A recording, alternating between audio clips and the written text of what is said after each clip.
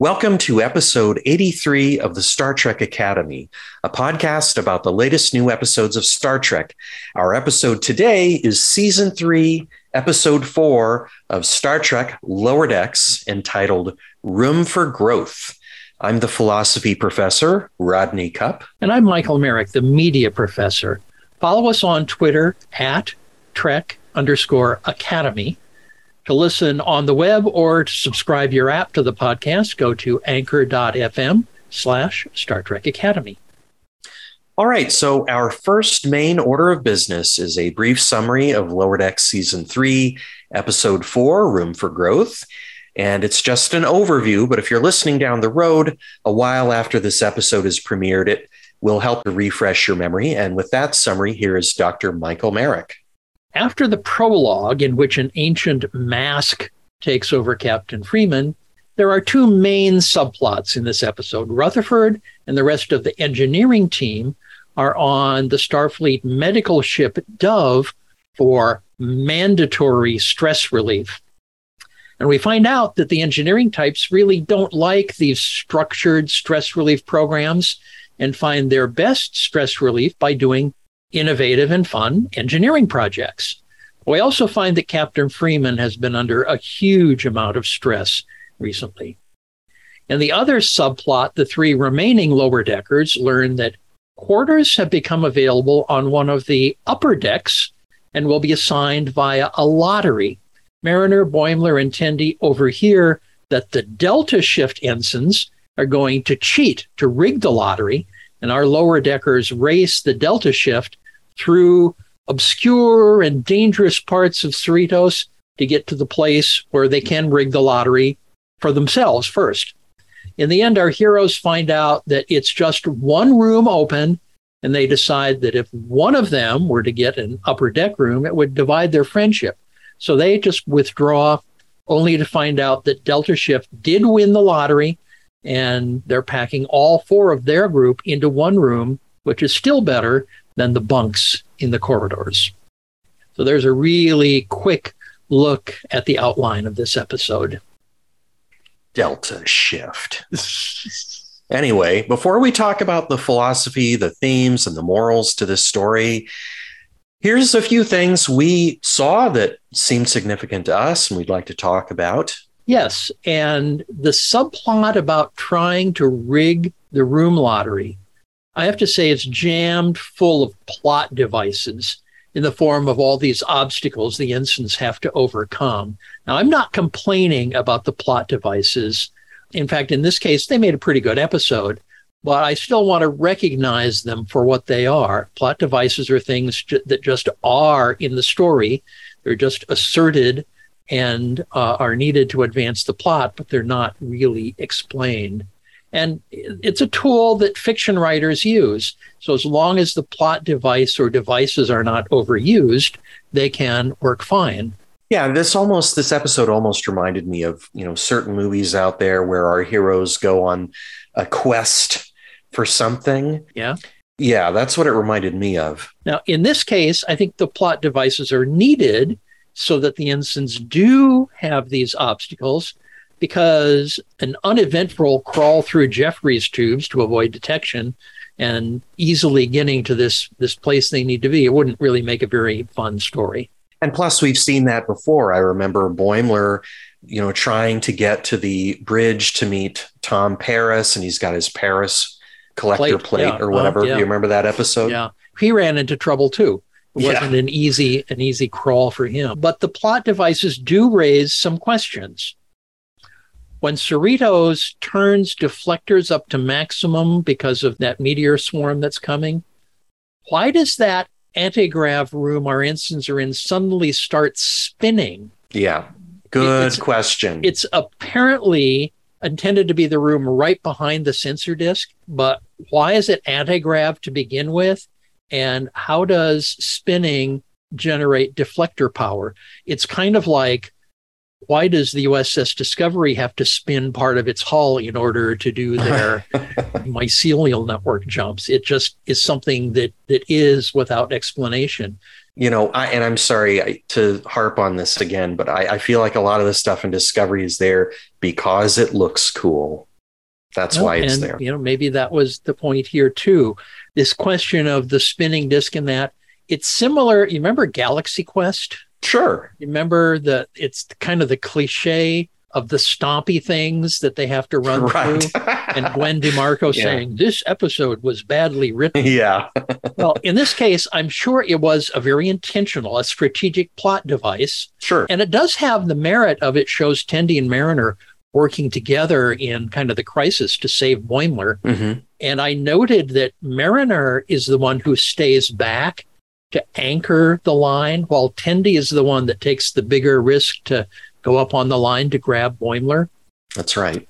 And I'm reminded that Tendi is Orion and apparently has some sort of Orion warrior heritage, even though she wants to kind of be a different kind of person. But in a crunch, she was as badass as Mariner was. And actually a couple different times in this episode, she really helped save the day.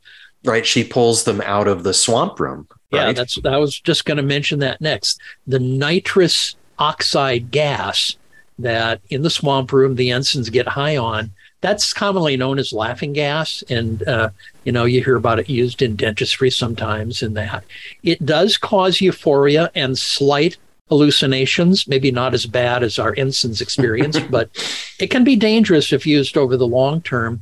We're told that it's the product of the swamp that they didn't know was there. They found a swamp that is used to support the hydroponics deck.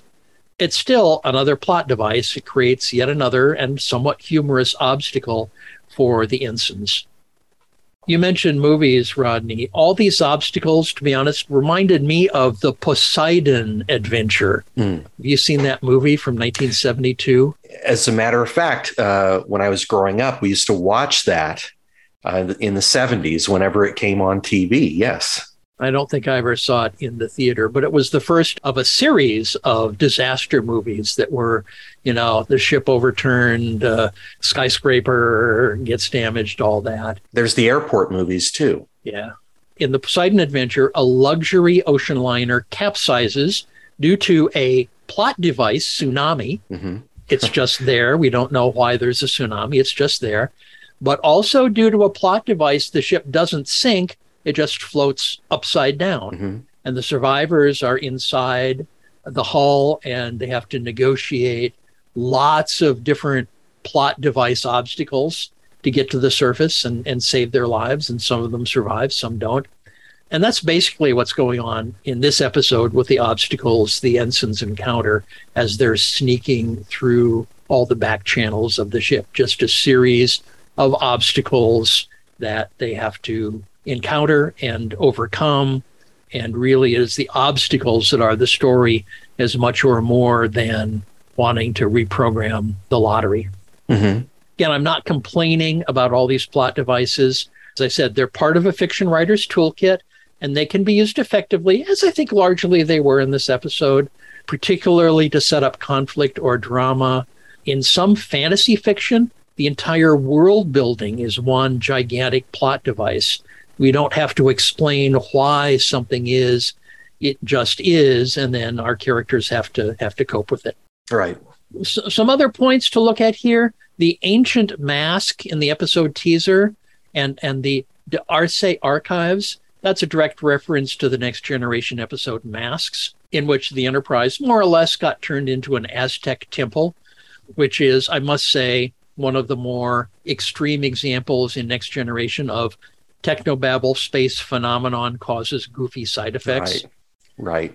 Captain Freeman notes that for Cerritos, this was the third ancient mask incident, and they need to tighten their procedures. Remember, we saw last season that away team members just seem to accumulate dangerous artifacts, which ensigns need to go through periodically and clean out. That's right. That's right. Don't put on the masks. Don't do it. A few other short things, quick takes here. Taz, who's in charge of the Dove, is an Idosian with three arms, as was Eric's in the animated series, the original animated series. And I think, if I remember right, this is the third time we've seen an Idosian in Lower Decks. One of the other obstacles we haven't mentioned so far is a holodeck program used by Shax and Ta'ana.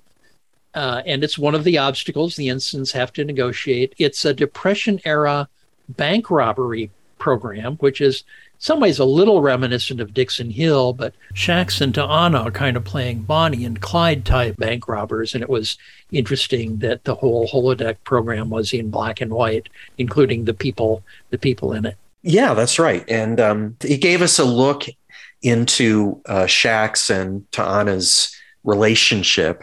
It also gave the writers an opportunity to insert something that was pretty racy. Yeah, but it was also humorous. It was, each of these obstacles had a bit of humor associated with them. Tendi's suggestion that the door access should be enter friend, that's clearly taken from Tolkien. In Lord of the Rings, the doors to the mines of Moria carry that message in Elfish that translates as speak friend and enter, say the word friend, and the doors will open. So that obviously came from Tolkien. And I also noticed that the Delta Shift ensigns, the three of them that we saw mainly on screen, were visually, they were counterparts to our ensigns. Did you notice that? Tendi, of course, has green hair and skin, and one of the Delta ensigns has red hair and a very red skin tone. The male ensign has hair that's very similar to Boimler's, except the front goes down rather than up. And they all have very similar facial shapes. We even see near the end of the episode, we see the fourth Delta ensign during the reception, see him briefly at the end. He has an eye patch that parallels Rutherford's Borg eye implant. Well, how about that? So, yeah.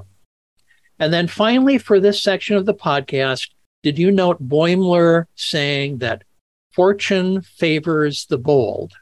Sure. This is bold Boimler now, right? It might be a really, really deep dive Easter egg. Now, it might just be my imagination, but it is related to Bold Boimler. And pardon if I'm going to go down a slight rabbit hole here, but there was this TV show, Nebula 9, about Captain Max Reynard and his crew of Academy cadets who see the Earth destroyed, and they and their ship are all that's left of humanity and have to battle some very bad guy aliens. You've heard of Nebula 9, right, Rodney? Nope. That's because it existed only in an episode of the American TV series Castle. Oh. A 2012 episode entitled The Final Frontier, in which mystery writer Richard Castle and police detective Kate Beckett investigate a murder at a science fiction convention. Okay. One of the displays is about the fictional, because it was fictional in Castle, and fictional because Castle is fictional, about this supposed TV series Nebula 9. Jonathan Frakes directed the episode. Oh, okay. Rob Bowman, who directed 13 Next Generation episodes, was a Castle executive producer. And I think there were others who had Star Trek credentials that were part of Castle. And so Nebula 9, as seen in Castle, is overtly inspired by Firefly. Probably elements from Blake 7 and other series too, but remember that Nathan Fillion starred in both Castle and Firefly. That's right. And my point is that Nebula 9 Captain Max Renard's catchphrase, as we learned about it in Castle, was, "Let fortune favor the bold." Okay. Now, I have to be fair. Fortune favors the bold is a translation of a Latin proverb. Pliny the Younger quotes his father, Pliny the Elder, as using the phrase. It's often a slogan of military units around the world. But I've got to believe that the Star Trek production team and the Lower Decks production team and writers were aware of its use in Castle because of the way that people with pretty prominent Star Trek credentials were also a Castle production staff. And so it may be a Castle Nebula 9 reference. At least we'll see how sustainable Bold Boimler really is. Mariner thinks that it's not sustainable, but we will see how that plays out in coming episodes. Yeah, I mean, they're worried. I guess I'm worried. You'd think maybe in the season finale, Boimler may become too bold and endanger himself. But that was a deep dive, Michael. We needed scuba equipment for that one. But that was interesting.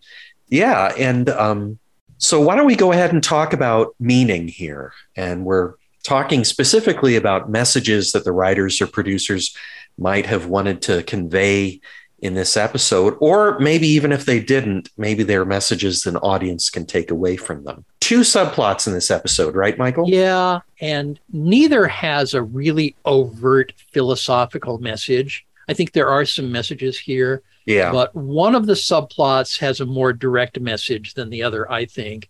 I don't necessarily see an overt message in this mandatory relaxation subplot, but I couldn't help think about how it seems to be similar to corporate retreats and other like business team building activities and things. Oh, right. Does anybody really like those things? Particularly the more artificial they are. I don't know. You go along just to be a team player. And that's kind of what the engineering staff did because they wanted to please the captain. But, it obviously wasn't working for them. We see that the Cerritos engineers prefer to relax by creating innovative technology, by doing cool stuff, basically. Yeah. For them, creativity and engineering is enjoyable, and bringing it to successful fruition is relaxing. Now, Geordi LaForge is mentioned in the episode, but I think that their attitude sounds more like Scotty. Yes, I agree. Remember in one episode, I can't remember for sure, I think it was The Trouble with Tribbles, where Scotty actually gets confined to quarters as a disciplinary thing. Right. But he was happy about it because he could catch up on reading his engineering journals. That's right. Yeah, he threw the first punch, right? I think that's the episode that this interaction was in. I looked this up. At one point in that episode, Kirk sees Scotty reading a technical journal, and he asks him, "Don't you ever relax?" And Scotty says, "I am relaxing." I've known a lot of engineers, particularly you might say electrical engineer type engineers. And in fact, one thing that does cause engineering types to experience stress is other people messing up their equipment. Kind of like an ancient mask turning everything into a temple. And that engineering types, they like it when the equipment is very well maintained. They maintain it very well, and they like it when it works just exactly the way it's supposed to. Stress is when something messes that up. So for me, this mandatory relaxation subplot is about the way we put cookie cutter expectations on others and assuming we know what's best for someone else. I can see connections all through society, and there are certainly a lot of examples in American politics. I don't want to dive too deeply into actual politics right now, but people setting rules or expectations for others. I mean, even interpersonally, I had a fellow faculty member once criticize me for not attending more football games because his gender stereotypes said I should find going to football games enjoyable. Sorry, it's not my thing. As an introvert, I don't seek out noisy crowds. I went to my daughter's volleyball game just yesterday, and holy cow, was it loud in there. A little too loud for me. Yeah. So now, is this an intended message from the writers, or is it just something that made a connection for me? I think if it was intended, it might be a little bit more overt, but in some ways it doesn't really matter. Any given work may have intended messages, and by that I mean, Star Trek episodes, whatever, books, short stories, movies. There may be intended messages, but we're also allowed to take away our own meaning from it. Absolutely. In a way, once the work is out there and finished, it's its own independent entity. And we can analyze it, look at it in isolation from the creator's intent or meaning or what have you. Here's a possible message for this episode. When people are allowed to do what they truly love, it isn't work. But that's pretty trite. Maybe what they want to say is that people should be allowed to do what they truly love. And a lot of people in this economy don't get to do that. And maybe we'd all be better off if they could do what they love, all of us. But, that's kind of trite also. So there's not really anything I feel like that's kind of meaty and deep here. Rodney, from the philosophical perspective, you often talk about the ethics of self-determination. And so, that ties into what you've just said, and self-determination or the merits, the need for self-determination by people has certainly been a Star Trek message over the years. Yeah, absolutely. Ever since season 1 of the original series. Definitely. I think that there is maybe a little bit more defined message in the other subplot about the ensigns competing with Delta Shift to get the vacant room. Right. Originally, they think it's multiple rooms, and it turns out it's only one. In both cases, they're breaking the rules, Yeah. similar to Kirk reprogramming the Kobayashi-Maru test. And Hmm. so at face value, they're being unethical. Tendi acknowledges that, calling it a gray area. It isn't really a gray area. Hmm. It's cheating. It's out cheating out and out. Our ensigns end up not doing it because they decide they don't want to break up their friendship. And that is a meritorious outcome, but their intent to begin with is not ethical. No, that's a good point. It helps to remind them of the value of their friendships with each other. Now, you might wonder why Tendi thinks this is an ethical gray area. Mariner tries to justify this by claiming that the room lottery itself is cheating because lower deckers never seem to get the fancy rooms. But that justification is pretty dubious, of course. Now, Starfleet is a meritocracy. Any military type organization essentially is. Those who show themselves to be talented or have ability move ahead. They're not supposed to be looking for workarounds or ways to game the system. And anytime this attitude has shown up in lower decks over the years, it's been shown to be a negative. Now, in this case, they're not trying to game the system to advance in rank, although we've had some references to that in various episodes, but they are trying to game the system in order to have the more prestigious and the more beneficial accommodations on higher decks that don't really go with their current rank and level of advancement. Right. I think it is a message in this episode that Boimler, Mariner, and Tendi decide to stay together and not risk having divided living accommodations because they value their friendship. Even Mariner thinks this is important. And remember that she has avoided friendships because she said friends tend to leave, such as being transferred away to another ship. And so she has tended to avoid friendships, but she has opened up to the three other lower deckers. Yeah, that's a good point. I don't think she would have said something like that in season one. Would she have? I don't think so. She's allowing herself to be a little vulnerable here. It is a character development arc I think we're seeing with her. We will see how far it goes whenever the final season of Lower Decks comes along. For me, I'm not sure this episode has much in the way of a message, but I liked it because this Dove subplot contains this brilliant irony that I really liked. So the engineers, they're sent to the Dove because they've been working so hard and they need to stop working. They need a break, right? But they and Captain Freeman are treated like an engineering problem, aren't they? Well, that's interesting. Engineering, to boil it down, the definition of engineering is designing a system to address defined requirements. Something you need to be able to do, you design a system. And it could be, mechanical engineering, electrical engineering. They even talk about educational engineering of designing curriculum. But yeah, there's a perceived problem here, which may or may not be real. And there is a system that has been designed to address the perceived problem. Right. Okay. There you go. All right. I like that. So Captain Freeman, she's being treated for her stress. And we hear that the puppy level in that room is at maximum. And they've even added a few rabbits, but it's had no effect on Freeman. It almost sounds like something an engineer would say to the captain of a starship, right? And Taz says that she may have to send Freeman to Earth for a full medical diagnostic, right?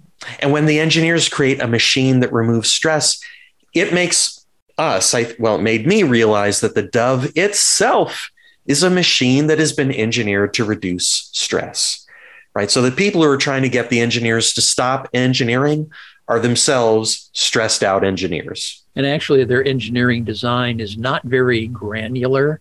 It's really a broad brush, generic approach as opposed to something customized to the individual people. Did you notice what Taz did when confronted with this technology that would render her ship unneeded? She suppressed it. She had it ejected. She was being self-serving as opposed to serving others. And it's kind of similar to, I think it was last season's episode. Remember the one in which there was a Starfleet consultant testing the crew and set them up to fail in order to prove that her job was valuable? Again, not very worthy and not really in the service spirit of Starfleet. Yeah, and that has to be drummed out here. And who knows what's going to happen to Taz, but this does give me an opportunity to segue into a discussion of the title, Room for Growth. And one meaning of that phrase is the ability to move upwards or advance within a company. So I think that's what Taz maybe is doing here. Taz ejects the relaxation machine into space. Like you pointed out, I think ensuring that demand for her services will persist, and therefore the Dove's role in Starfleet will be preserved, and there's an opportunity there for growth, right? Yeah. And she's gaming that meritocracy system. Yes. Yeah. Not acceptable. And the title could also refer to the ensigns who are trying to move up in a certain way. You were pointing out that, maybe, Starfleet being a meritocracy, they haven't earned those rooms quite yet. But that's what they're trying to do in a way. They're moving up by gaining or trying to get this fancier room, like the ones the higher ranking officers enjoy. So maybe that's what the deal is with that title. And then kind of finally for this section of the podcast, there's that scene in which our lower deck ensigns appear to be bonding with the Delta Shift ensigns. Because of a plot device, the door out of the chamber they're in only opens so often and they have to sit and wait. Another plot device. But as soon as the door does open, the Delta Shifters just run off. And it's not completely clear, were they faking it the entire time? Or at the last second, did they just give in to temptation? What do you think? Well, at first I thought they were faking it, but now that I'm thinking about it, I'm not sure. I do remember several years ago, I was talking to someone and they were telling me about an industrial setting in which multiple shifts essentially shared the same manufacturing equipment. I don't know exactly what kind of equipment it was, but one of these big devices that, the people run. And the person told me that each shift always tended to blame the other shift or other shifts if the equipment had problems. Those guys, night shift last night, they messed this up, that kind of thing. And we're seeing a very similar dynamic in Cerritos of, they should, and in the best tradition of Starfleet, they should be seeing each other as partners, as backing each other up and things. And we had some hints of willingness to do that in this one scene. But again, the Delta Shifters ran off and left our ensigns in the lurch. Lower deckers need to do a better job of sticking together, I think, don't they? I think it would help them all succeed and therefore be positioned for advancement. Yeah. Yep. All right, then. How about some final thoughts here, Michael? What do you think? I've been thinking about, and I alluded to it earlier, I've been thinking about this question of Mariner avoiding friendships because her friends tend to leave her. Mm-hmm. In a military-style organization, there's this thing called permanent change of station, PCS. And PCSs are common. Typically, every 3 years or so, someone moves to maybe a different military base or whatever. And so in an active duty type military setting, you tend to make friends and have work colleagues in that, and then transfers separate you. And in today's era, we have ubiquitous communication. It's easier to stay in touch than in years past, but it's never really the same. Best friends while you're at the same place kind of become social media acquaintances. You don't have much contact with them. And I've been kind of thinking about this dynamic with respect to Mariner. In the past, I've speculated that something big happened to her to make her avoid friendships. Yeah. And I've wondered if maybe, she's mentioned being on Ruapente, maybe something related to imprisonment there. But now I wonder if it's just this experience of being separated from friends. At the academy, remember, she was at the top of her class and really had tight relationships with her classmates and was seen as a mentor and very supportive. But then all of them graduated, and I'm sure pretty much all went their own ways. And for someone who apparently really thrived on those classmate relationships, I can see maybe that Mariner was affected more than most. Maybe that in and of itself was what made her wall herself off. The loss of those close friendships from the academy when they got out into the real world of Starfleet. I mean, we've seen a few times that her brash exterior hides a much more vulnerable internal self. Mm-hmm. So I wonder if that is just the dynamic right there. As the Lower Decks series progresses, she is slowly coming out of that shell, at least with respect to the three others on her shift. So I wonder how that will play out. I'm looking forward to learning more of her backstory in the episode later this season in which Cerritos visits Deep Space Nine, because Mariner has said that she was once stationed there. That's right. And so I'm looking forward to learning more about that backstory. Yeah, me too. And in additional support for it, you remember how upset she was when Boimler accepted that transfer to the Titan. Yeah. She was so angry and felt betrayed. Mm-hmm. Yep. So, yeah, it'll be interesting to see what the backstory is there. And they're taking their time telling it. I'm sure we'll get it eventually, but that's okay.